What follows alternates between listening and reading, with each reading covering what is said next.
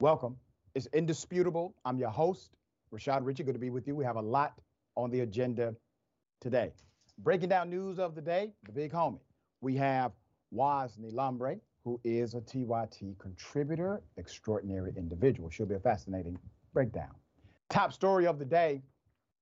Former President Donald Trump says if he is reelected, he will in fact invade Mexico, possibly, because he would declare the cartels to be terrorists.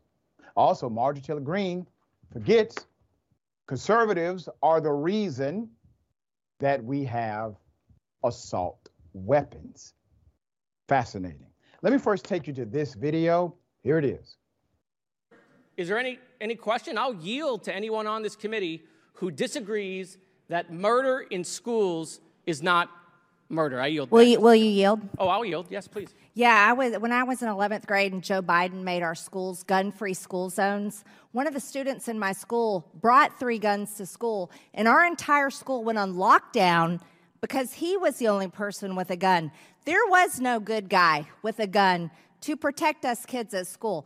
You want to know why the shooter is dead in Nashville, the trans shooter? You want to know why?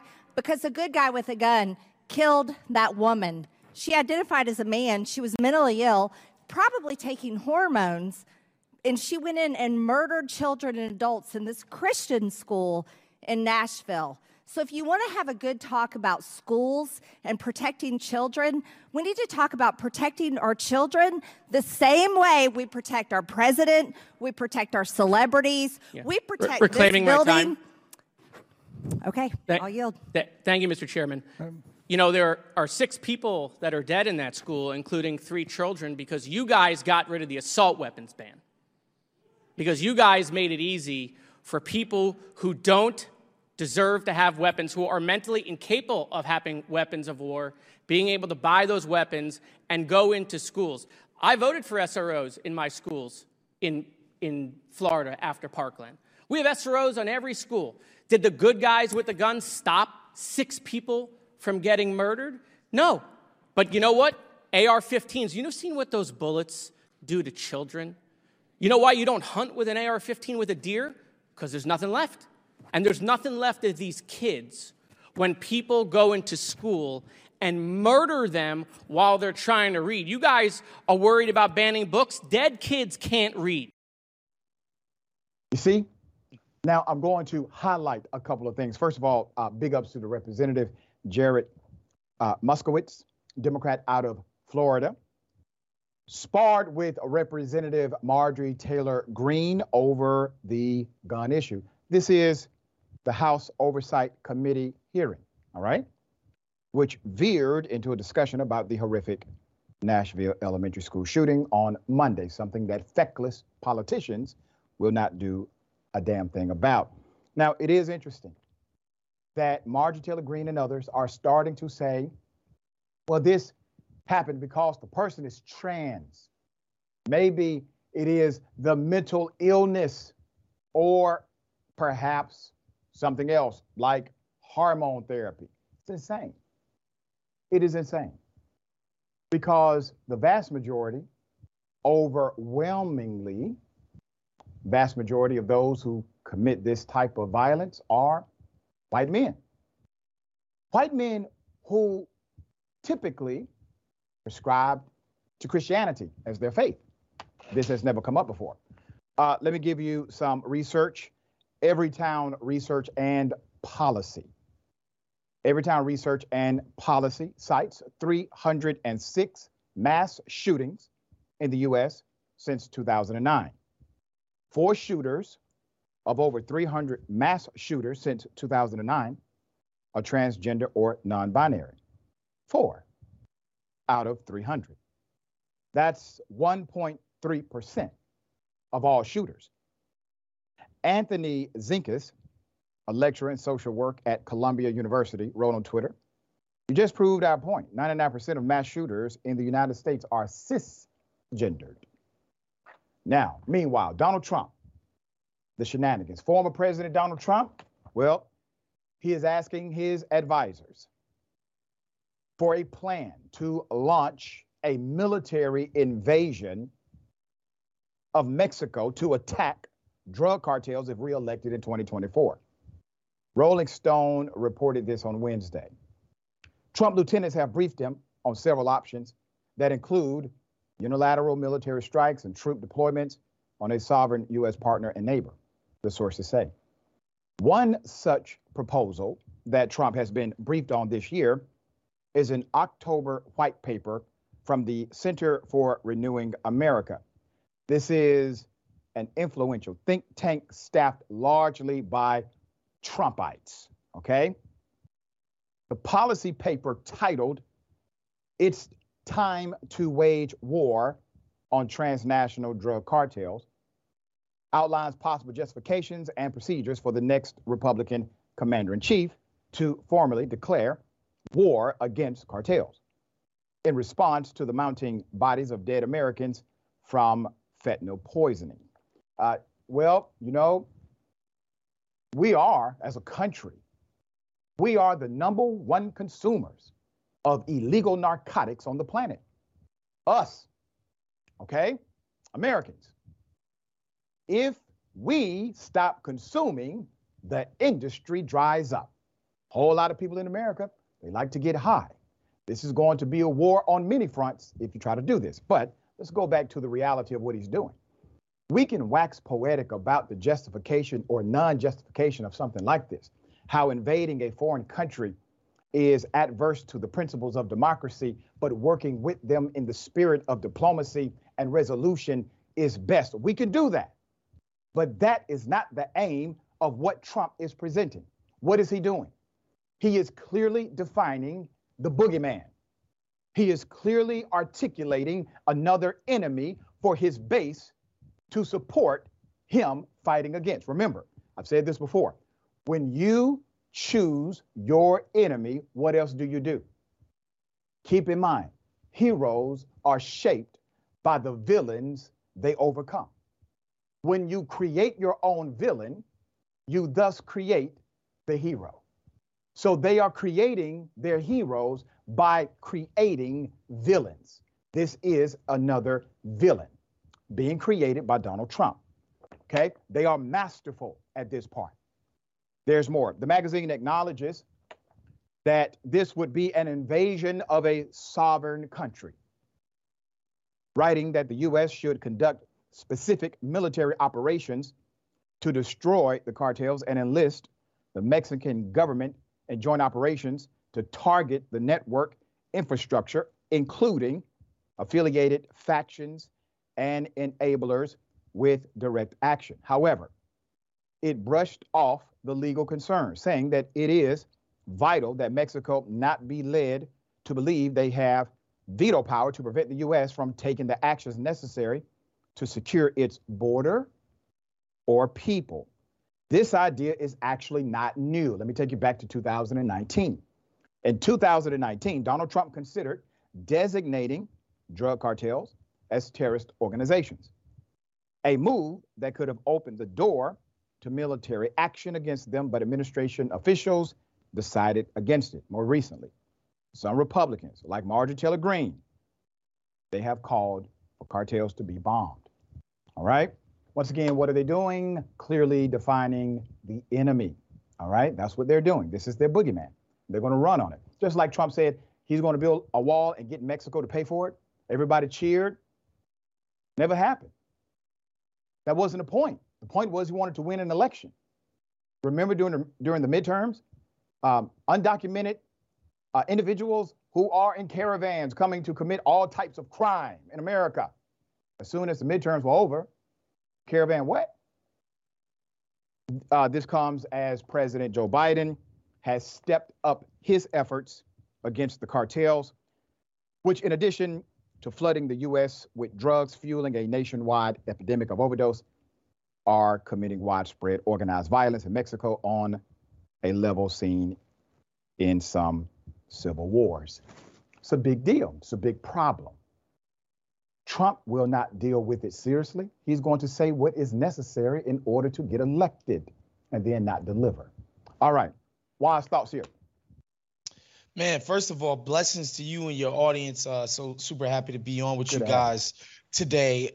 It's funny. I was looking at my Instagram the other day, and I noticed that bell bottoms were all the craze on my Instagram. I was like, wow, we're back to this again. I remember this from the 90s, which was, sort of cyclical of something we were doing in the 70s. And I read this and I'm just like, wait, we're doing the war on drugs again? We did this already. This has already happened. We all remember Nancy Reagan. I remember myself being enrolled in the DARE program as a kid. We did all of this war on drugs crap and nonsense, and it doesn't work. Obviously, the wars that the cartels are waging on each other down in Mexico is horrible. However, the conditions that have created the atmosphere for a black market, for the drug trade, are our own policies. People in America want to do drugs. People are going to find a way to get them these drugs because it is very profitable. And the reason that's the case is because we've invented this market. I think if we took a different approach to dealing and helping people who are afflicted by drug addiction and other maladies related to this, we do a lot better than saying, oh, we're going to invade Mexico with the U.S. military. Like, this is the definition of lunacy. That's right. Well said.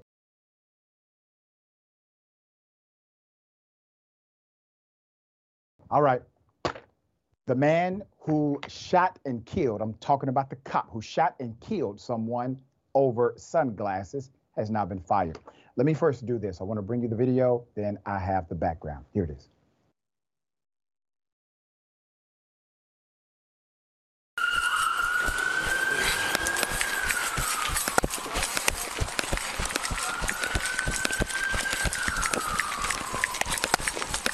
Got the radio. Urban 2 holding channel for us. Bloomingdale slot lot. Black male going towards 7 from Fashion. He's crossing over. Crossing over, guys. Get on the ground. Get on the ground. Going into the woods. Through the woods. Get on the ground. Get on the ground. Stop reaching! Stop reaching!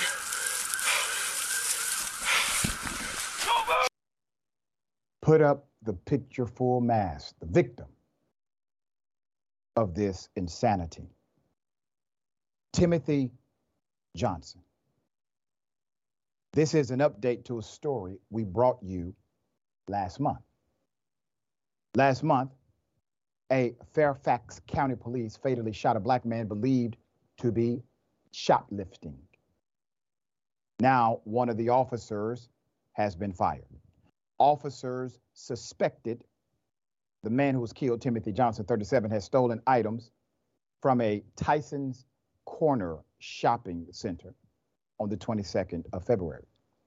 Chief Kevin Davis told reporters, according to a department news release, Sergeant Wesley Shiflett, a 7-year veteran of the department, and police officer first class James Sattler, an 8-year veteran of the department, discharged their firearms.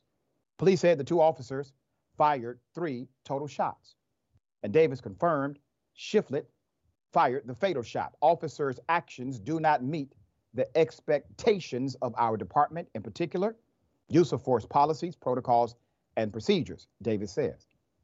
He will no longer be a Fairfax County police officer. Let's put up the chief. So, Chief, why is he not arrested?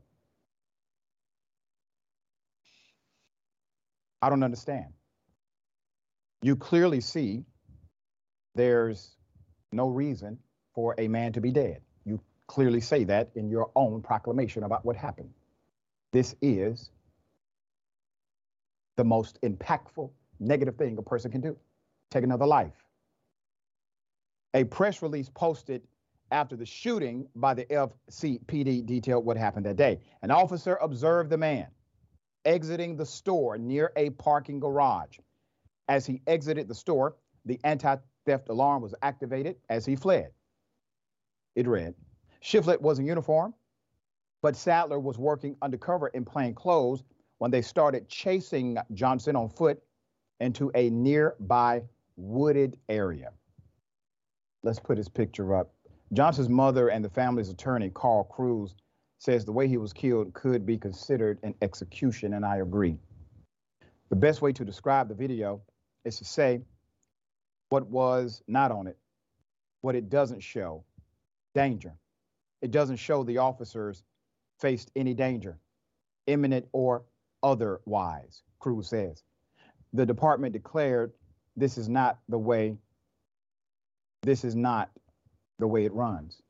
Since his termination, Officer Shiflett has acquired legal representation. His lawyer, Caleb Kushner, says his client was acting in self-defense at the time of the shooting. According to Shiflett, his lawyer claims the suspect was not obeying any of the officer commands directed at him. He and Sattler believed Johnson to have posed to them a serious threat, leaving their lives in jeopardy, he says. A police officer should never be forced to be shot or seriously injured before he takes actions to protect himself or others, the attorney said. You know, this is going to bite this attorney, because a good prosecutor is going to utilize your statement, sir, and ask you, why did you not present specific details when you made the proclamation about your client? What was it that the victim did which made them feel as if they were in imminent danger? You left that part out. Why? Because you have no justification. You have no narrative.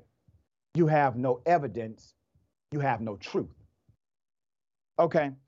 Unarmed man, black male, shot and killed.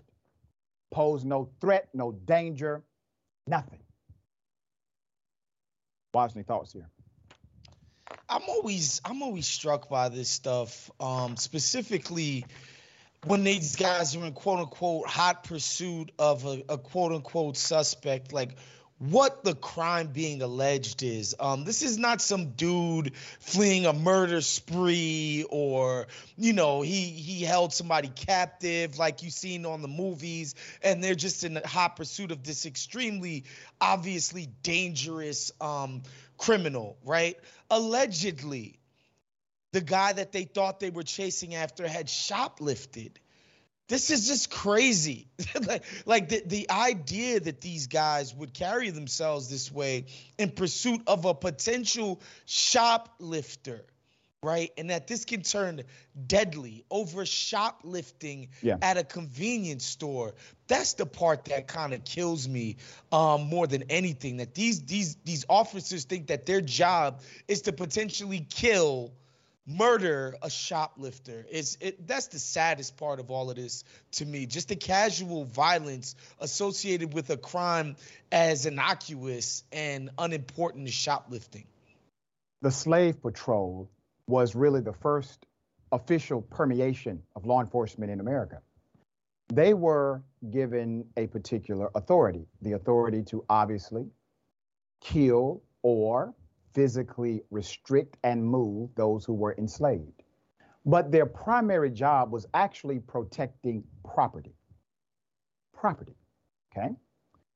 When you think about what just happened, and I'm talking to cops all across this country, shoplifting from a store. Who made those glasses? Likely a multi-million-dollar company. Who distributes the sunglasses? A multi-million-dollar company. How much do you get paid, officer? Do you get paid millions of dollars to protect the million-dollar companies that produce the product that you are about to kill a man over? No. Why have you been programmed to believe this is even worthy of you chasing somebody? I'd be damned if I chase somebody for sunglasses. I don't care what kind of job I have. A man's life is gone. Just because somebody may need to see a judge does not mean they're supposed to see their maker. You are not judge, jury, and executioner. We got more on the other side. It's indisputable. Stick and stay.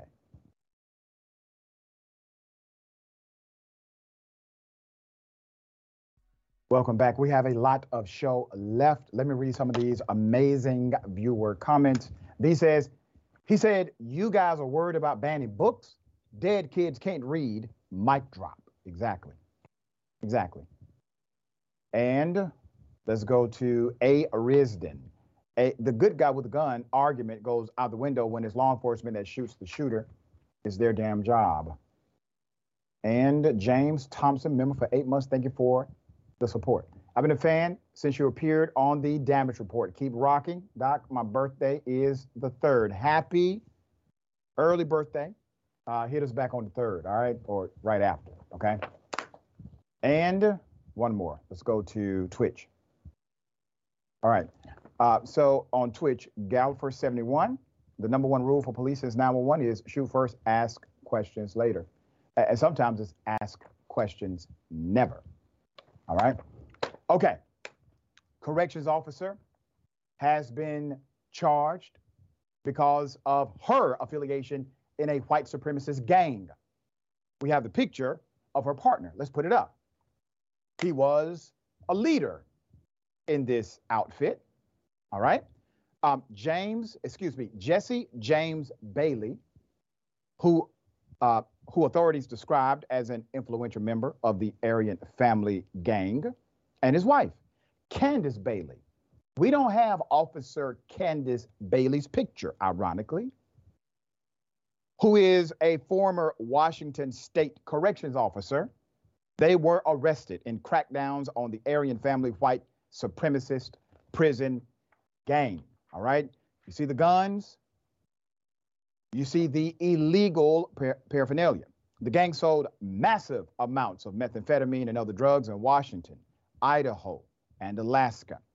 Law enforcement seized 177 firearms, more than 10 kilos of methamphetamine, more than 11 kilos of fentanyl in both pill and powder form, 3 kilos of heroin, more than $330,000 in cash from 18 locations in Washington and Arizona. The sheer amount of narcotics seized in this investigation is shocking, said Jacob Gallivan, acting special agent in charge of the DEA in Seattle. The fentanyl seized in this operation contained enough lethal doses to kill everyone who lives in Tacoma and Seattle, while enough lethal doses left over to poison another 500,000 people. Richard Collodi, special agent in charge of the FBI Seattle field office, said some suspects allegedly operated from prison. See, this is what happens when you literally have a program, a methodology, and enforcement standard that says we look the other way when we profile. We look to when we profile, meaning we look to a particular demographic expecting them to commit a particular crime, and we look away from this other demographic, allowing them to commit the said crime we actually would like to bust. Why does it get this big? Why does the operation become this massive? Because no one is paying attention to them. And they are in the business of recruiting people that seem trustworthy, like officers, working literally inside of the beast. Isn't that ironic? Many of you have not heard of this story. It should be national news everywhere, okay? But it is not. All right. Okay, thoughts here. It's kind of funny that the guys who have been tasked with effectively running this drug war, they're the worst at it. The idea that these law enforcement guys were so intricately involved in the drug trade right under the nose of people who should be ostensibly, investigating these crimes. It's everything you need to know about how fruitless and pointless the entire concept of a drug war is. And I think any American citizen who hears, oh, we're going to go to war, we're going to invade, we're going to do this, and thinks that we have any shot of executing this war, quote unquote, in a competent manner, should be extremely skeptical, to say the least. To say the least, dear brother. All right, I got something for you. Ladies and gentlemen, I wish a Karen would. You want to call the police on them for having a barbecue on a Sunday. I feel free! Back off! I'm going to tell them there's an African-American man threatening my life. You racist bitch! What the did you say? Go on, you racist bitch! Say it again! What did you say? Say it again! Say it again!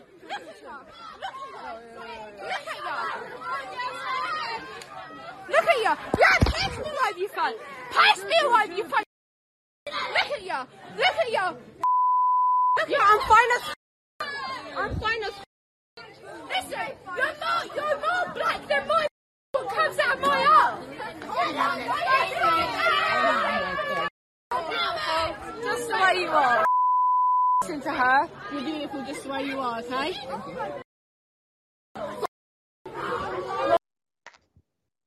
So sad. Learning early. Learning early. This is in the UK. Let's put up the pictures full mass. We decided to blur out many of the faces because we believe that many, if not all of them, are in fact minors. This would normally be called a cackle of Karens who have decided to be racist against one person who may look a little bit differently than them. Somebody has failed you. Somebody in your home, perhaps, they have failed you. You believe that nature should look like you. Nature comes in variation. That's the beauty of our world, the variation. Hopefully, the virality of this video teaches you a lesson that says this is not action you would like to engage in, nor a lesson you want to learn again. Become an advocate. Take this moment, learn from it. You're early enough to overcome whatever happens to you right now and become a different person than what your parents have taught you to be.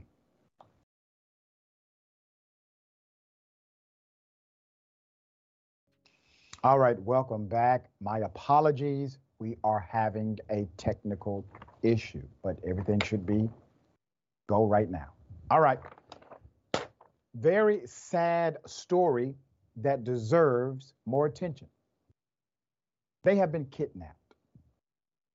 Let's put the picture full mass. Let me give you the background to this insanity. A Florida couple, Abigail Toussaint, left, and Jean Dickens on the right. They have been kidnapped while on a trip to Haiti. The couple, both 33 years of age, went to Haiti to visit sick family members, but were kidnapped on a bus ride from the capital city. They have been held hostage since Saturday. Family members have been doing everything in their power to get them back. Christy D. Sormez, their niece, told NBC Miami that a group ordered her aunt and uncle off a bus and have kept them captive since. The family said that when they paid more than $2,000 of the $6,000 ransom that had been demanded, kidnappers changed the deal. It's a lot of emotions. It's devastating. You feel angry. It happened. And then you feel numb at the same time because it doesn't feel real, she said. Here's a picture of her alongside the family. The Haitian kidnappers have since renegotiated the terms to $200,000 per person, an amount Christy says the family simply does not have. Christy's sister reached out to the U.S. Embassy and the Department of Homeland Security, but got little response.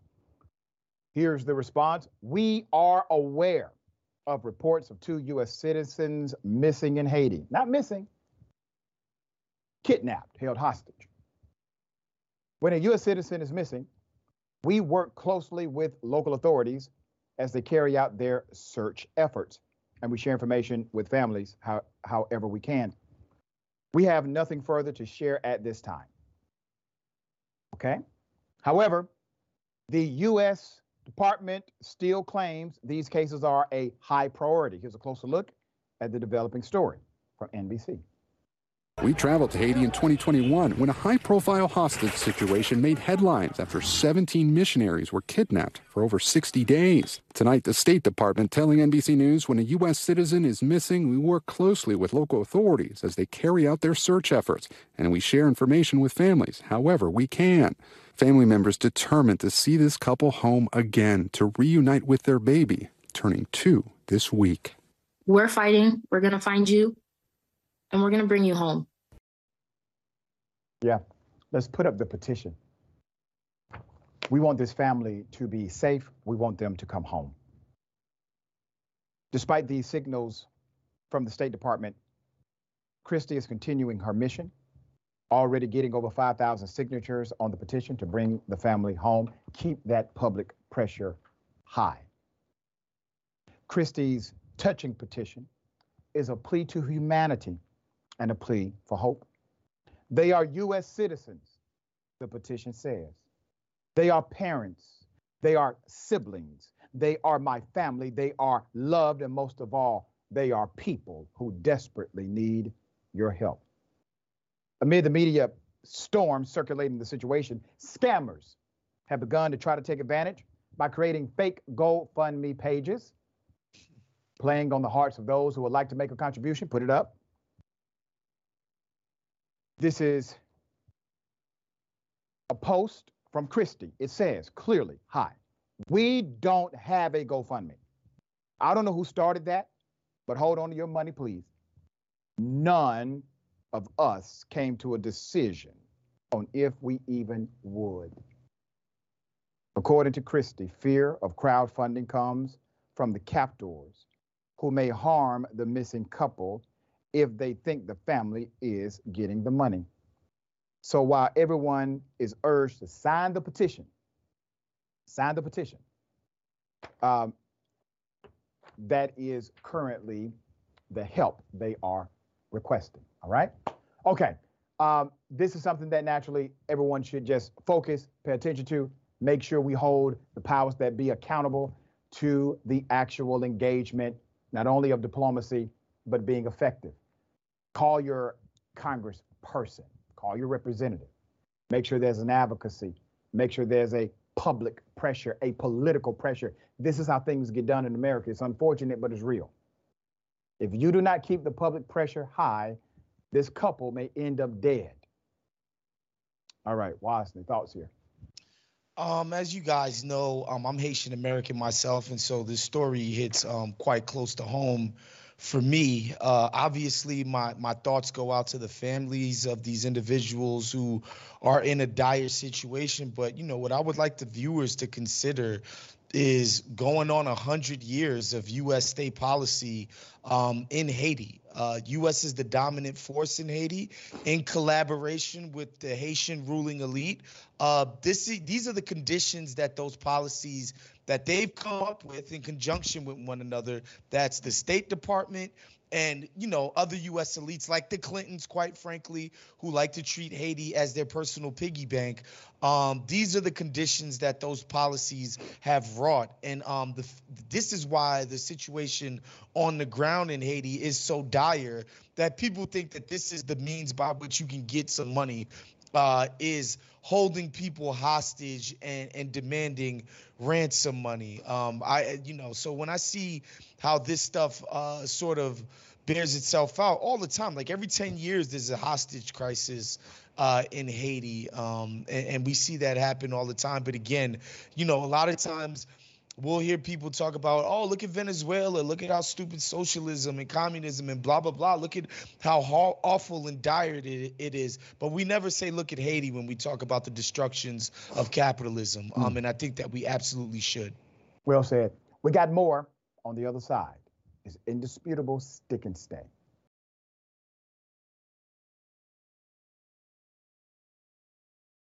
Welcome. All right. We got a lot of show left. Let me read some of these amazing comments. Taylor says, the Worldwide Karen Federation has teens. Yeah, they are starting recruitment efforts early. All right, YouTube member. Natural Born Keeler gifted one indisputable with Dr. Shotridge membership. Thank you so much for that. We appreciate you. SK_09. But hey, tell me more about how illegal immigrants are killing this country with fentanyl. There you go. Good point. One more.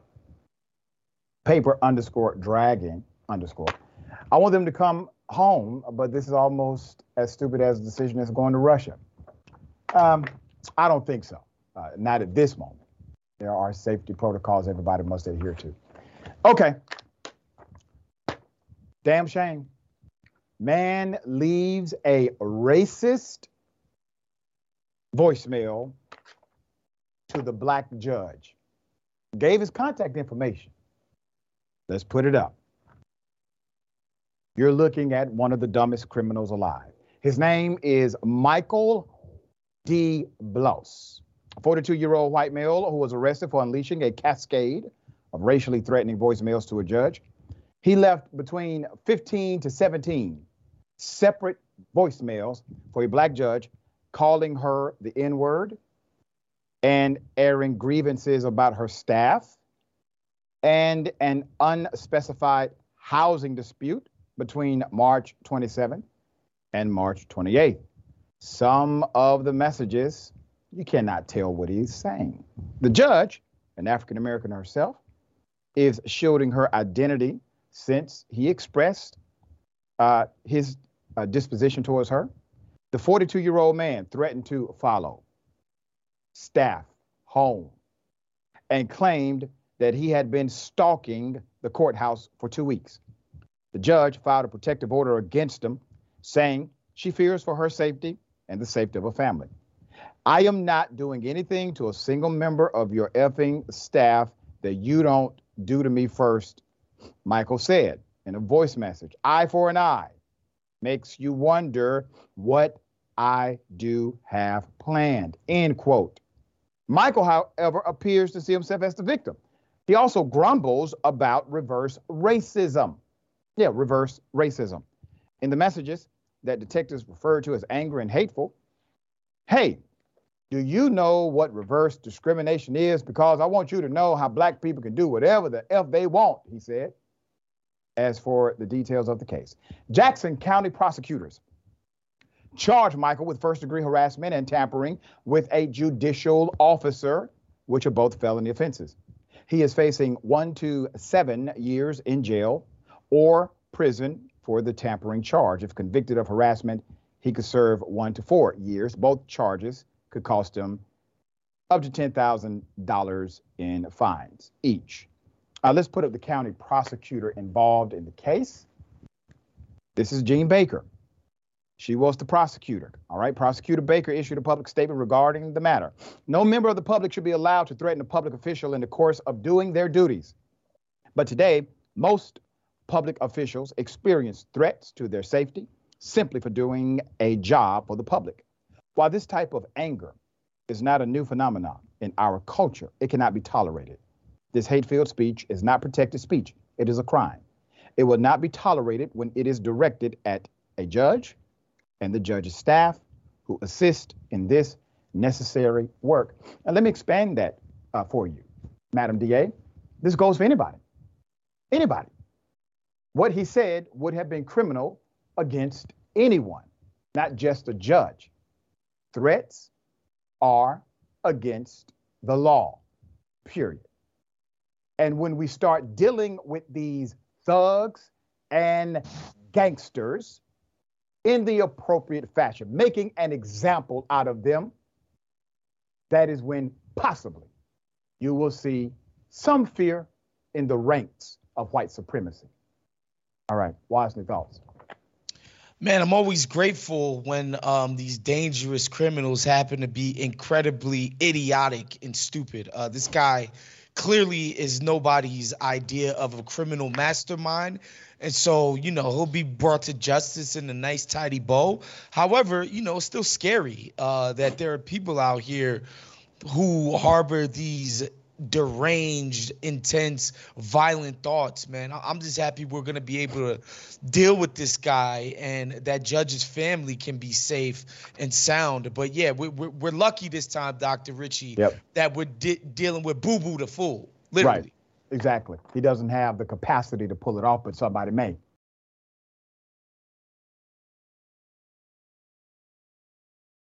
Hell of a story. The city of Atlanta demolishes the wrong home, sent correspondence, sent warning, sent a proclamation saying, hey, we're going to demolish this house, but they sent it to the wrong property and it was delivered back to the city. Man pulls up one day expecting to see his home.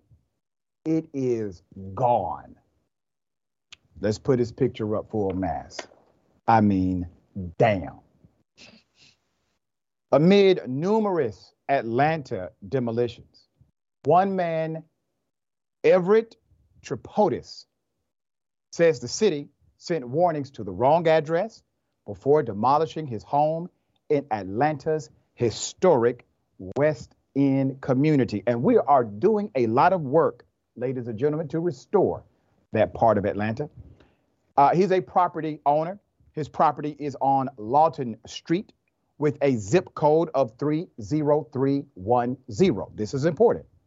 However, the city of Atlanta demolition documents references Lawton Avenue with a zip code of 30314. You see the discrepancy there.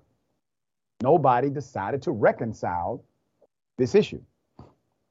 The homeowner says, and I quote, the demolition order itself gave the city and its contractor authority to demolish a home on a completely different street and a completely different zip code.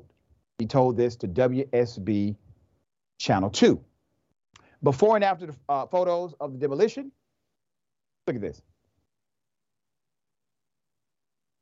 Look at this. The homeowner says he and his mother were in the middle of remodeling the home. Now there's nothing left but an empty lot. A century-old home used to sit on the lot near the belt line. This is prime real estate now in the city of Atlanta. The homeowner and his mother brought the house as an investment property. Mother-son duo doing the right thing, restoring the historic West End as we are encouraging people to do. He said that each year they paid to have it listed with Atlanta's vacant property registry as required by law. The city had the correct address, the correct owner's address in its internal records. Everything was correct. Gray was able to verify that certified letters to an incorrect address were returned to sender. The city sent it out to the wrong address and it came back and nobody said, wait a minute, let's double check this address. Then there is the property address itself. It is listed incorrectly in several locations as Lawton Avenue. Lawton Avenue is a real address, but it's 1.4 miles away from the actual property. It blows my mind how they could have mistakenly sent these to the wrong address, he says. I come and meet the contractor one morning and the whole house is gone. Everything is gone. Nothing but dirt. A city inspector found the home unfit for habitation because of junk, debris, and an unsecured entry. Remember, they went to the wrong property. In this case, the Atlanta City Council, they have denied this is their fault. They're saying we're not going to pay for this claim. They denied it in writing. Let me read you the exact quote. The council has determined that the city cannot accept responsibility for this matter and therefore cannot pay this claim. Tripodis has now filed a lawsuit against the city. The city demolishes the property, then sends you a bill for accidentally or mistakenly, negligently demolishing your house. The case is now in the hands of the Fulton County Superior Court judge. They sent the man a bill. You know how much the bill was? Over $700,000. So literally, they destroy his home. I'm not talking about destroy as in the sense of made it messy. Literally destroy it. It's gone. It disappears. And then they send him a bill for his trouble. All he's asking is for this. One, don't charge me for your mistake. And number two, can you at least figure out a way to remedy the problem you and your mistakes made for me? So I'm going to say this. I know the people in Atlanta, Mayor Dickens, the council people. Let's not make this a situation. Go ahead and do the right thing. I have no idea why you all responded this way. Maybe somebody spoke and you did not approve it, possibly. But I will start calling you all individually today about this bill that should have never been allocated to this man, and a mistake that needs to be remedied, because I'll be damned if you all are going to spend my taxpayer dollars on defending something that has no defense. It was your mistake. You fix it. It ain't your money. It's ours. All right. Washington, thoughts? This is about as nightmarish as it gets, right? Yeah. You show up to a property that you've purchased and, man, it's completely leveled. I don't even see how this guy can be made whole. Of course, he should be paid for the damage done to his property. And, you know, I hope that they find a way to remedy this. But, like, this just seems like an unmitigated disaster. I'm not actually on the ground like you are in Atlanta, Dr. Ritchie. What is the basis for this program in the first place, as far as like just leveling properties? What would be the right case that this was actually working? What would be the justification for that? There's a program to basically beautify West End Atlanta. Because you do have a lot of for-profit corporations who do not exist in Georgia, do not exist in America, to be quite honest. And many of these landlords simply buy up a bunch of property at one time and they let it stay. They let it sit until the community starts to gentrify, right? And then they start getting more engaged. Well, in the process of that, they allow these buildings to typically go without being maintained. And it becomes an eyesore. It becomes a magnet for criminal activity, et cetera. And so the city engaged in an aggressive program that said, listen, you got to register your properties. You register your properties. There's a process that we can go through. You'll be safe and protected. He did that. This guy did that. He's not the kind of person they were trying to either A, hold accountable, or B, penalize. He wasn't part of any of that. He and his mother are simply investors, what we want in the city of Atlanta. But they are obviously without their investment property anymore. Okay. Terrible. Horrible. We got more on the other side. It's indisputable. Stick and stay.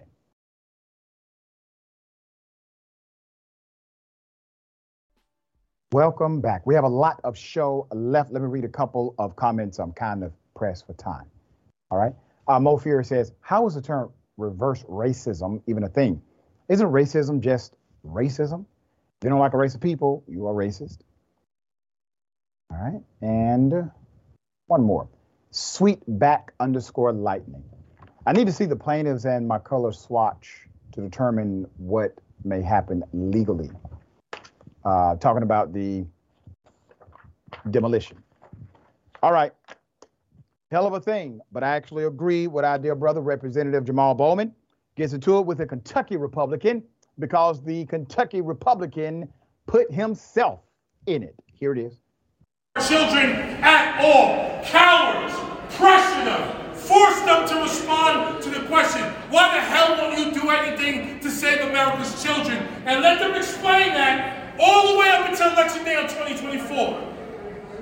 Let them explain it all the way up to Election Day on 2024. They're freaking cowards. They're gutless. They're not here. I'm talking about gun violence. You know, there's never been I'm talking about gun violence. in a school that allows teachers to carry. Carry guns? Would you More guns lead to more death. More guns lead to more death. Look at the data. You're not looking at any data. You're carrying the water for the gun lobby. Look at the data. More guns lead to more deaths. States that have open carry laws have more death. States that have open carry laws have more death. Are you listening to what I'm saying? Calm down, children are dying. The Kentucky Republican was incorrect based on the statement he made. I will provide some information, but it is interesting. You have an authentic representative named Jamal Bowman. Jamal is talking. He's upset. the congressman is not happy with the inaction of his colleagues. So he's telling the truth. One of his colleagues decides to stop. He wasn't in the conversation, but a hit dog will holler. So he stops. Who are you talking about? I'm talking about you. Now, he proceeded to say, there has been no school shootings in districts where teachers are allowed to carry. Damn lie. As a matter of fact, we have covered them right here on Indisputable. Not only have there been school shootings, guess who did the shooting? Either A, the teacher, or B, somebody else got their hands on the gun. Teacher, in one case, left the gun inside of the bathroom. Child got it, brought it to the teacher. Luckily, nobody was shot.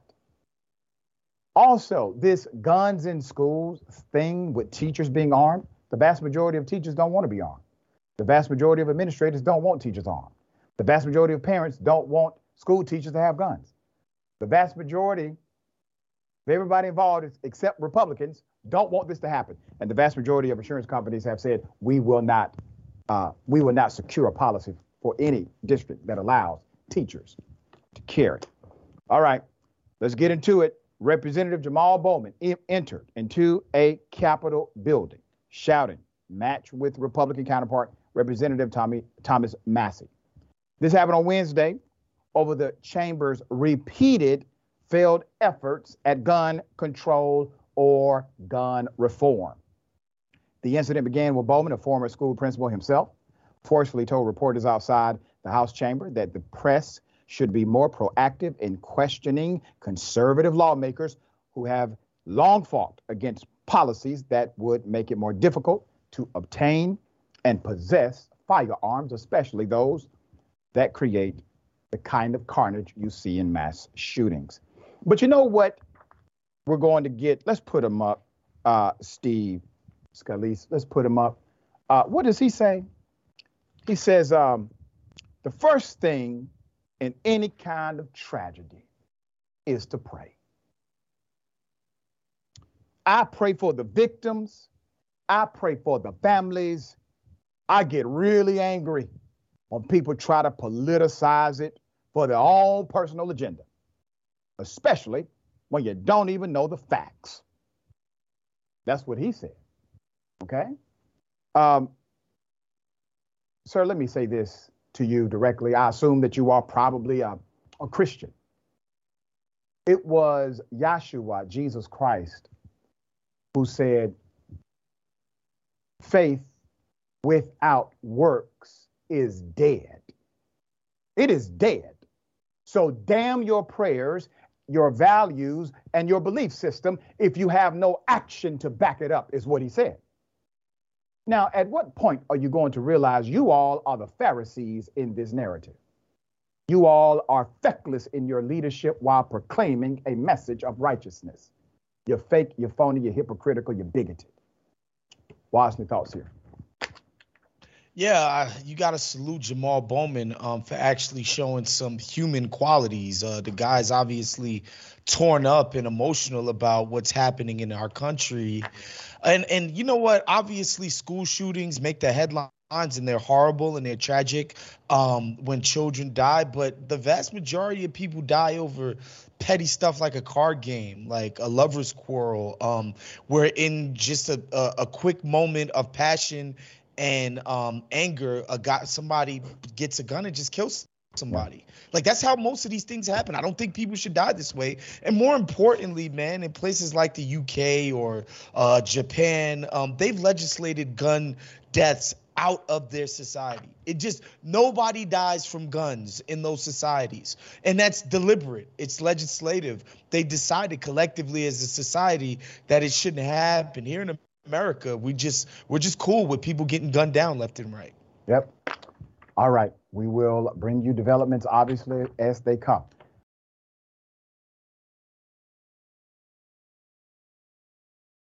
There's a man who obviously was beaten. The officer says, oh, no. It was just a taser. Let's put up the picture. Let me put up the picture first. Okay. You see the man's face. The officer is making a hell of a claim as to how all of this happened to him. Okay? An Illinois man, Daryl Rhyme, plans to now take legal action after an encounter with an Indiana police that left him with a broken jaw, broken cheekbones, missing teeth. He has difficulty speaking and is currently taking medication that numbs the pain that is constant in his face. He is scheduled to undergo surgery on his nose and his cheeks in early April. Let me give you background. This was all over a traffic stop. Daryl Rhyme and his girlfriend, Jamisha McChristen, they were on their way from Chicago to his godson's basketball game in Greensburg, Indiana, when they stopped for gas. McChristen was the driver. Mr. Rhyme noticed once they were at the station, 2 patrol cars seemed to have followed them. Greensburg police said officers pulled the red Volkswagen Jetta over for numerous violations, their quote, on March 3rd. When Officer Caitlin Jackowitz walked up to the vehicle, she noticed a strong smell of marijuana coming from inside of the car. The department said in a statement, McChristen reportedly gave the cops false information. That's when Jackowitz told Rhyme to step out of the car. He told Atlanta Black Star. I said, why do I need to get out of the car? Rhyme said during the FaceTime interview. Rhyme said out of fear of what would happen next, he told McChristen to drive off. She shifted the gear and sped away. Greensburg police said McChristen drove over 100 miles per hour, led officers on a chase before the pair got out of the car and was low on fuel and ran. During the foot pursuit, Rhyme ignored the commands of the officers to stop resisting. Greensburg police said in a statement the taser was then deployed by an assisting agency and Rhyme was taken into custody. Now, they're saying that's all that happened, all right? Greensburg police said Rhyme was taken to a hospital for treatment for injuries from a fall during the pursuit. His attorney argues that his injuries are inconsistent with just a fall, and he surrendered before the officer shocked him. Their version is that he was tased, he fell, and that's how he got injured. His attorney, Gigi Gilbert, said, and I quote, however, he has a broken jaw, 2 broken orbitals, broken cheekbones, 5 to 6 missing teeth, all in the front. See, this attorney has done a lot of cases, read a lot of forensics report, knows good and damn well this doesn't add up even slightly, okay? Forensics does not add up. The attorney has filed a tort claim, all right? A tort claim against Greensburg, Decatur County, Jackowitz, and Decatur County Sheriff's Deputy Nikuli Poli. The Greensburg Police Department did not respond to Atlanta Black Star's request for additional comments. Rob said the FBI has reached out to investigate the case. Put up the sheriff. There he is. His name is Dave Durant. Okay? Dave, you may not have been in a situation like this before, but it is coming. The train has left the station. No one believes your deputy's report. Not even you. Wozni, there are some that will say, Doc, he should not have run from the police. Fine, I grant you that. Maybe he should not have. But hell, that's probably why he's alive, given what we have seen happen with police interactions. But no one can say what you are looking at is from somebody being tased. Nowhere in the hell. 2 broken orbitals, cheeks, nose, teeth in the front, not completely out, I be damned. But they submit this as evidence, dear brother, and they want us to look away because he ran from the police. I will not look away and say, oh, he got what he deserved. No, he deserved what the Constitution said, due process. He deserves what the Constitution gives him because he is, in fact, a human being. All right, thoughts? I mean, the proof is in the pudding. You can just look at the photo of that brother, and that's not from a taser. I will say, man, I hope this guy gets every single red cent that he deserves from this county, because this is just unacceptable, and I would like to see some heads roll, man. People got to get fired behind this kind of stuff, and I don't say this lightly. This just a traffic stop should never result in something this damaging and ugly. I think that's obvious, and so I hope this brother gets his just due. Yeah, we will give you updates as they come. Hell of a thing. Chief Justice Berger, back in the day, actually said the Second Amendment is a fraud. Republican conservative guy said this. Here it is. If I were writing the Bill of Rights now, there wouldn't be any such thing as the Second Amendment. Which says? That a well-regulated militia being necessary for the defense of the state, the people's rights to bear arms. This has been the subject of one of the greatest pieces of fraud, I repeat the word fraud, on the American public by special interest groups that I have ever seen in my lifetime. Now just look at those words. There are only 3 lines to that amendment. A well-regulated militia. If the militia, which was going to be the state army, was going to be well-regulated, why shouldn't 16 and 17 and 18 or any other age persons be regulated in the use of arms, the way an automobile is regulated? He was the conservative Chief Justice of the United States Supreme Court, appointed by Nixon with the intent of moving the court more so to a conservative standard. But this particular conservative understood the interplay of profit and gun rights. He knew there was a fraud. I'm going to expose part of that fraud during this segment, but keep this in mind. There was a time, ladies and gentlemen, when Democrats and Republicans were basically saying the same thing as it relates to gun rights. We need common sense gun reform legislation while maintaining a person's right to bear arms. There was a balance. That balance has evaporated. There's more. MSNBC, Lawrence O'Donnell, turned back the clock by airing that video you just saw of former Supreme Court Justice Warren Berger. And this was his criticism of the Second Amendment, but it was more than that. And I'll get into it in a moment. He was also talking about money. On Monday, a shooter gunned down 6 people, as you know, at a school in Nashville. 3 of the victims were children, all 9 years of age, and all dead. The rampage has spawned the usual demands for gun control from Democrats and the calls to fortify schools from Republicans. During his show on Tuesday, O'Donnell stated the political divide on guns was not always so wide. The quote is, there was a time when Republicans were no more in favor of gun rights than Democrats were, he said. But then Republican campaign pollsters found the sliver of the electorate that cares obsessively about guns and added them to the sliver of the electorate that cares obsessively about stopping all abortions, and added them to the electorate that hates taxes and liberals. And that became their only formula to win elections. O'Donnell invoked Berger, a Republican tapped by President Richard Nixon to become Chief Justice in 1969. Berger served until retiring 1986.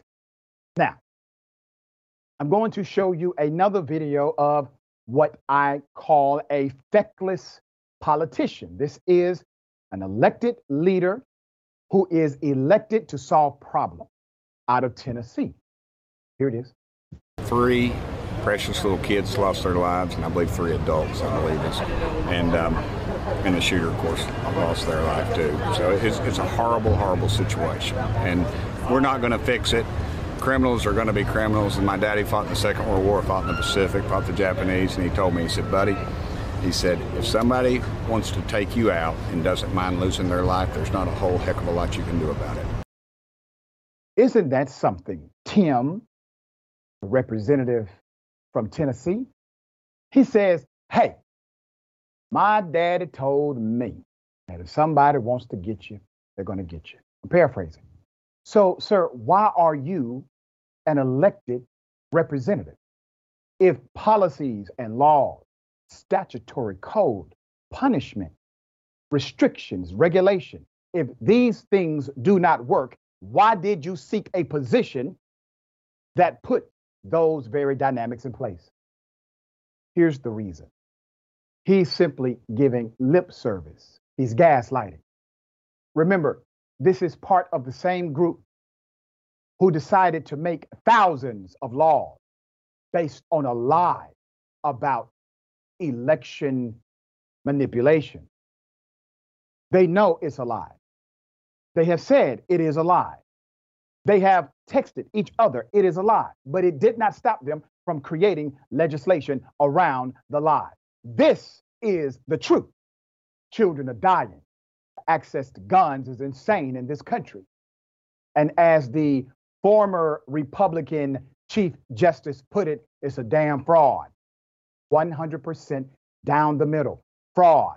As a matter of fact, look at the Constitution. It is not a protection of an individual right in the first place. That became an interpretation a few decades ago by the U.S. Supreme Court.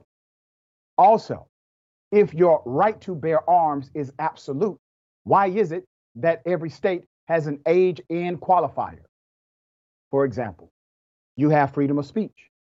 That freedom of speech is absolute, but there's regulations statutorily. If you misuse it, if you engage in criminal activity, or if you utilize it to maliciously lie on someone else, the government can penalize you. Yes, that's how it works. Every right has a responsibility. Speech, your freedom of speech is a right. That freedom has common sense responsibility. Guns, once again, your right to bear arms, codified in the Constitution. But with right comes responsibility. Nobody calls the responsibility to not utilize your speech criminally speech control. So why would we call it gun control? Here's the crux of it.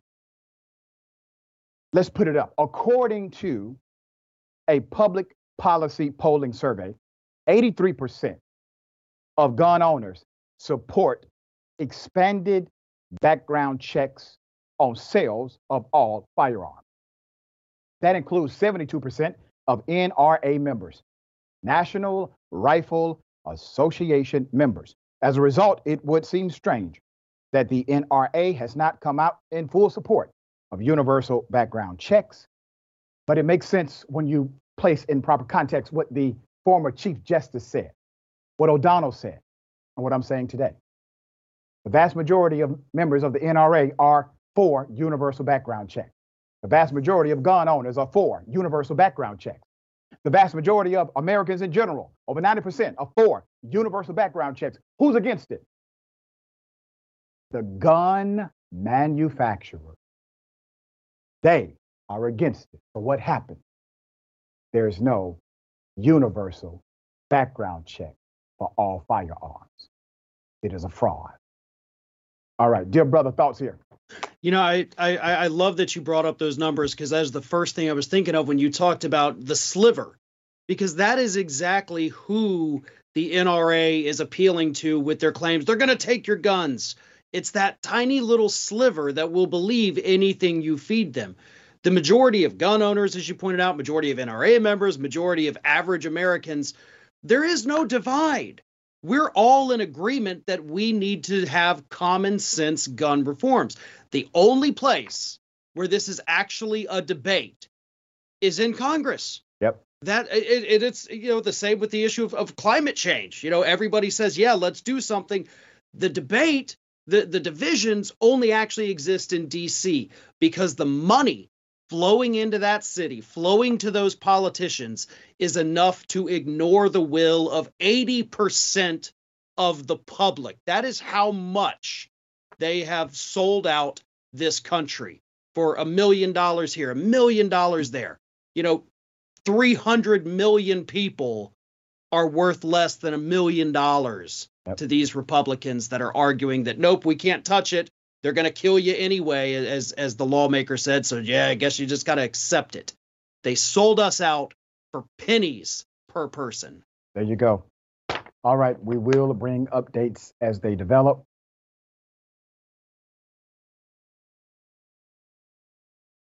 Now, a very sad story. I'm going to show you the video, and then I will opine. Here it is. I don't want to do this if I don't have you, please. Please. Stop, record me, I don't care. Record me, I don't care. Post it. I'm not even recording you. Post it. Post it. I don't care. I don't care. I don't care. I just want you more. Hey, stop. What are you doing, bro? I need you! Take me back! Please! I'm going crazy! Please! Please! Please! Please! Please! Please! Please! Please! Please! Please! Please! Please! Walter! Please! Please! Please! Please! Can you please stop acting like Please. that? I can't. All right, calm down. I'm hurt. Please. According to the poster, this is an ex-girlfriend who engaged in stalking. We have not independently confirmed that to be the case, but that is according to the post. So much so that the individual, the male, has not been able to sleep, being afraid at night, etc. There's more video. Here it is. Please take me back, please. Please take me back. Please take me back, please. Please take me back. How could you get...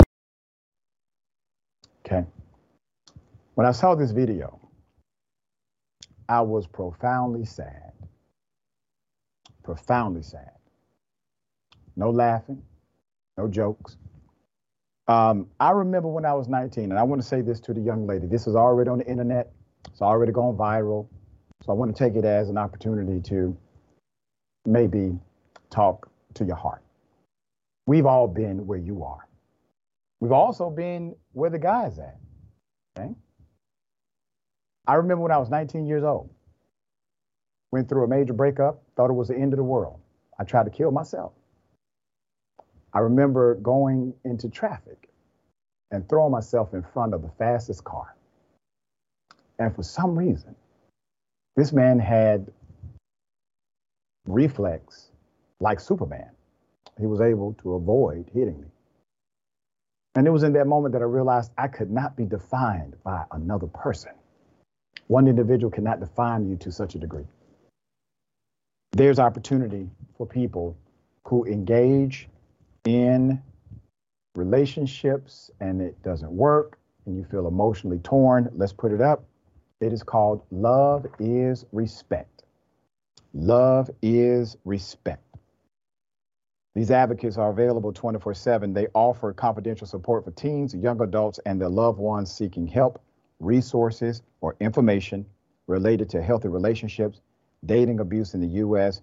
They are also available by text. Text love is to 22522, or you can call the 1-800 number, 1-866-331-9474. You can also chat online, loveisrespect.org. All right? Just wanted to drop that in there. Wise thoughts. Man, I want to thank you for sharing that personal story with us. I think it's an important lesson about just managing difficulties that arise, even with people that we have personal relationships with. Yeah. I would hope that that young lady actually does seek some help and talk to people, because honestly, we've all been dumped. We've all been left. We know what it's like to feel unworthy and unwanted. But, we got to move on and be more positive. There you go. Well said, dear brother. Always a pleasure having you on the program. Tell people how they can follow you. Check out your great work. Check us out on theringer.com, NBA coverage. The playoffs about to start. You can catch us over there. And check me and Nando Vila out at Woke Bros every single Friday afternoon, wherever you get your podcasts. All right. Thank you, dear brother. Remember, take care of yourself, take care of each other, take care of the planet. Remember, the truth is always indisputable.